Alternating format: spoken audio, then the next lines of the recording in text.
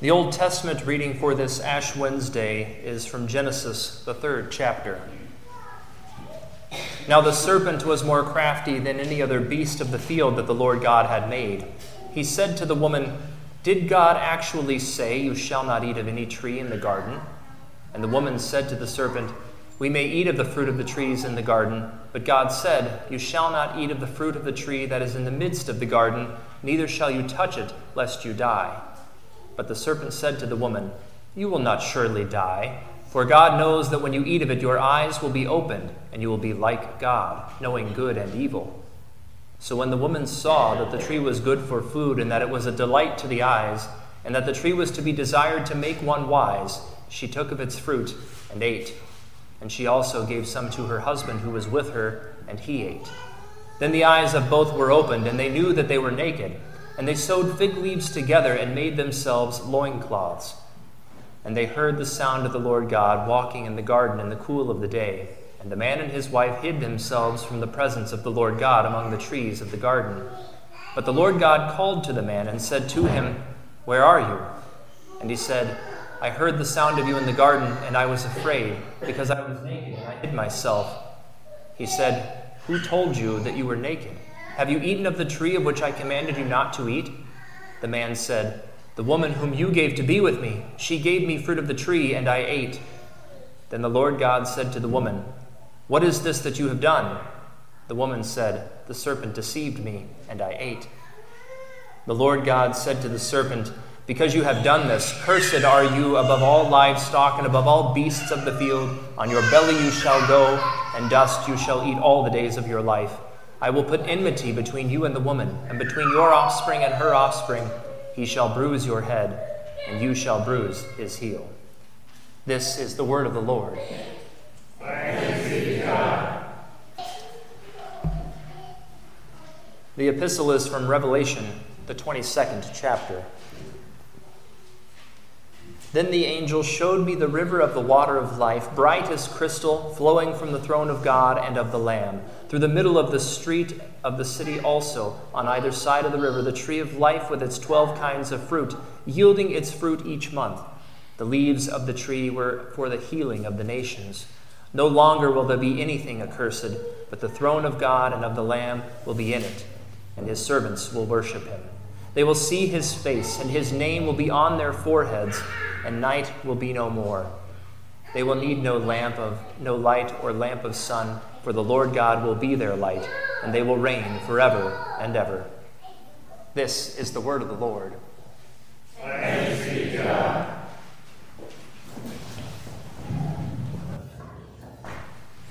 The Holy Gospel according to St. Mark, the 1st chapter.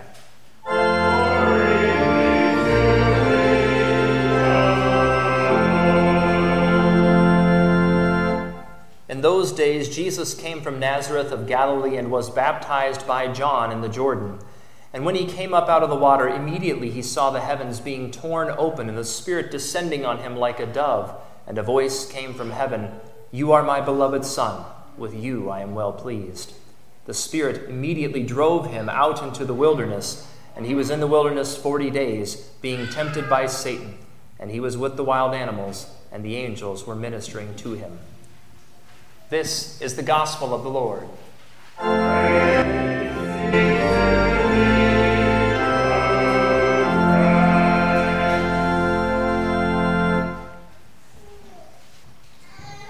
Grace, mercy, and peace be to you from God the Father and from our Lord and Savior, Jesus Christ. Our sermon text this evening is really all of the readings that are before us, but we keep in mind the words of Revelation 22, 1 and 2. "Then the angel showed me the river of the water of life, bright as crystal, flowing from the throne of God and of the Lamb, through the middle of the street of the city. Also on either side of the river, the tree of life, with its 12 kinds of fruit, yielding its fruit each month. The leaves of the tree were for the healing of the nations." This is our text. "In the day that you eat of it, you shall surely die." This was God's solemn warning to Adam and Eve. They could eat the fruit from any tree in the Garden of Eden, but not this one. Not the tree of the knowledge of good and evil. To do so would bring death. But none of this mattered when it really came down to it. The serpent had already begun to sink his hellish fangs into the heart of Eve. It didn't take much. A simple question, really. Did God actually say, "You shall not eat of any tree in the garden"? And suddenly, Eve is no longer seriously considering the consequences of her actions. After all, the benefits seem to outweigh the consequences, at least for the moment. Eve saw that the tree was good for food. It didn't look dangerous or unpleasant, and it could make her wise. How could something that promised such wonderful things be, well, so bad for you? How could something so inviting, so attractive to the eye be filled with such dreadful poison? Adam and Eve would find out the hard way that God was serious when he said, "In the day that you eat of it, you shall surely die. For the wages of sin is death," writes St. Paul. And death is what they got. For where there is sin, there is also death and damnation. The age-old problem with mankind, you see, is that we've never stopped. We've never stopped eating the fruit that leads to death. Every day, the scene in the garden gets replayed. Man sees something he desires. God says, no. Satan taunts. Did God actually say? And man says, well, maybe just one little bite won't hurt. You too know the commandments of God.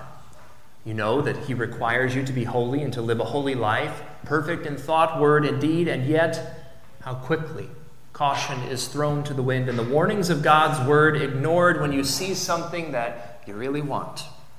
You try to pretend that God has not spoken, or that he was really not serious when he said, "You shall not murder, you shall not commit adultery, you shall not covet your neighbor's wife." Yet, you test the limits of his patience. Like a child testing his parents, you see just how much you can get away with, just how far you can push the limits before God will inflict punishment upon you. Not content with the grace God has given, not content with what God has given, not content to stay within the bounds of the law, you continually try to renegotiate with God. But this always ends badly. This was how Adam and Eve ended up banished from the tree of life and exiled from the garden. And this is why you must eventually return to dust. Adam and Eve needed a Savior. So do you. A Savior from sin and its terrible consequences. One who would undo the spiritual train wreck left behind in the garden and save you and all people from sin, death, and the power of the devil. One who would open up a way back into paradise and to the tree of life. It would take one from woman's seed to do this. It would take the coming of the Son of God, assuming your flesh, taking your sin, your shame, and your death upon himself upon the cross. It would take Jesus, true God, true man, drinking the cup of scorn and dread to crush the ancient serpent's head, as we will sing in just a few minutes.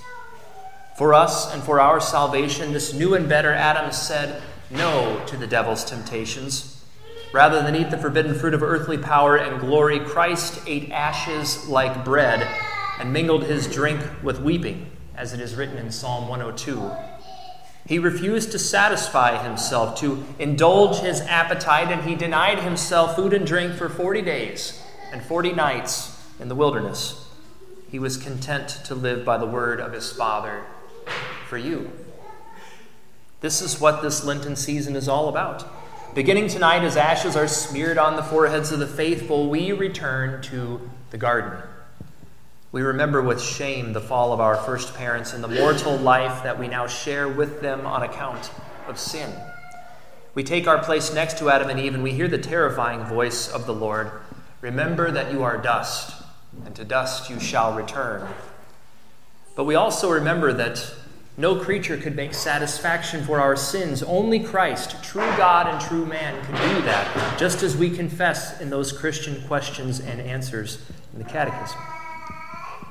Only our only joy, our only comfort in the midst of sin and death is Christ Jesus, who bore our sins on the tree of the cross for us and gave himself over to his Father's wrath in our place, in our stead. All of this he did so that Adam and his children might live, so that having returned to dust, we might also rise again with him. He drank the cup of suffering and tasted death for us all, so that we, the fallen sons and daughters of Adam and Eve, might once again have full and free access to the tree of life. During this Lenten season, we rejoice that this access is given to us uniquely in the salutary gift of the Lord's Supper. Now in sacramental bread and wine, Christians washed in the blood of the Lamb are given to eat of another kind of fruit, a life-giving fruit given to us straight from the tree of the cross. This fruit is none other than the body and blood of our Lord, given and shed on the cross for the forgiveness of our sins, whereas the fruit from the tree of knowledge brought death to Adam. This is truly life-giving fruit. Christ Jesus tells us, whoever feeds on this bread will live forever, in John chapter 6. This holy gift, when received in repentance and faith, bestows the very life of Christ, and it seals to the one who eats of it the forgiveness of sins, eternal life, salvation from the devil. As the hymn confesses, now from that tree of Jesus' shame flows life eternal in his name. For all who trust and will believe, salvation's living fruit receive. And of this fruit, so pure and sweet, the Lord invites the world to eat, to find within this cross of wood the tree of life with every good. We eat of this fruit when we hear Christ's death proclaimed in the Holy Gospel, but we also eat of it in a sacramental way when we come to the Lord's table, open our mouths, and receive salvation's living fruit. You see, the thing about the sacrament is that, well, at least to earthly eyes, there's absolutely nothing impressive about it. Unlike the tree of the knowledge of good and evil, which was pleasing to the eye, there is nothing extraordinary about the appearance of this fruit. To our eyes, it seems too ordinary to be worthy of reverence and adoration. But our eyes can and do deceive us. We can all make the mistake of Naaman the Syrian, wishing that God would work his healing in a more spectacular way. The unbelieving world around us, well, it looks at this gift and it asks, how can something so ordinary, something so unattractive, so unimpressive, bestow such gifts? The unbelieving world mocks the Christian for trusting so mightily in something that appears to us so powerless, just as it mocks us for placing our trust in a crucified Savior. And yet the words of Christ, they do not lie, given and shed for you for the forgiveness of your sins. Tonight it is fitting that you mourn over your sins, that the ashes of death adorn your foreheads. It is fitting that you rend your hearts and not your garments and return to the Lord your God, as we hear from the prophet Joel. You are Adam's sons and daughters, after all, and you lived as if God did not matter and as if you mattered most of all. But you do not mourn without hope. For the prophet reminds us that God is gracious and merciful. He is slow to anger and abounding in steadfast love, and he relents over disaster. The same God who excommunicated Adam and Eve from the tree of life, he now welcomes you to his holy table. In his mercy, he has left a blessing behind him, a grain offering and a drink offering for the Lord your God. Dear Christians, in the beginning, God warned Adam concerning the tree of the knowledge of good and evil. In the day that you eat of it, you shall surely die. But now, in the body and blood of Christ, God has made a solemn promise and pledge to you and to all the faithful, that in the day that you eat of it, you shall surely live. In the name of Jesus, amen. Now may the peace of God, which surpasses all understanding, watch and guard your hearts and minds in Christ Jesus. Amen. Let us pray for the whole Church of God in Christ Jesus and for all people according to their needs. O God of forgiveness, you know the transgressions of our hearts, bodies, and minds. Break our hearts over our sins and cleanse and renew them by your holy word and sacrament. Lord, in your mercy. Hear our prayer. Blessed Lord, you have called your people to be reconciled to you in Christ. Grant steadfast, pure, and courageous hearts to your pastors, that through all things they would remain ministers of your grace. Lord, in your mercy. Hear our prayer. Heavenly Father, you instruct your people in the way of righteousness. Grant us faithful hearts, that in the Lenten days to come we would serve you and our fellow man in selfless love and find our reward only in you. Lord, in your mercy. Hear our prayer. Holy Lord, you blot out our transgressions and wash away iniquity. Sustain the families of your church, that husbands, wives, and children would be cleansed from their sins and live together in peace. Lord, in your mercy. Hear our prayer. Almighty God, look graciously on our nation and its leaders, all civil servants, our military, and those who protect us and work for the common good. Drive away all disease and fear from us. Grant peace, we pray. Lord, in your mercy. Hear our prayer. Heavenly Father, God of all concord, it is your gracious will that your children on earth live together in harmony and peace. Defeat the plans of all those who stir up violence and strife. Destroy the weapons of those who delight in war and bloodshed, and according to your will, end all conflicts in the world. Teach us to examine our hearts, that we may recognize our own inclination toward envy, malice, hatred, and enmity. Help us, by your word and spirit, to search our hearts and to root out the evil that would lead us to strife and discord, so that in our lives we may be at peace with all people. Lord, in your mercy. Hear our prayer. O Lord, behold in mercy all who are sick, who suffer, and who rejoice. Be with all expectant mothers, all whose work is dangerous, the unemployed, those near death, and those who mourn, especially the families of Jean Tate and Bernice White. Comfort us who are dust and must return to dust, with the promise that a broken and contrite heart, O Lord, you will not despise. Lord, in your mercy. Hear our prayer. We thank you, Heavenly Father, that you have sent your only begotten Son into our flesh, to offer himself as the atoning sacrifice for the sins of the world. Trusting in his mercy, bring us in repentance and faith to your altar to eat his body and drink his blood for the forgiveness of our sins. Lord, in your mercy. Hear our prayer. Graciously receive our prayers, deliver and preserve us. For to you alone we give all glory, honor, and worship, Father, Son, and Holy Spirit, one God, now and forever.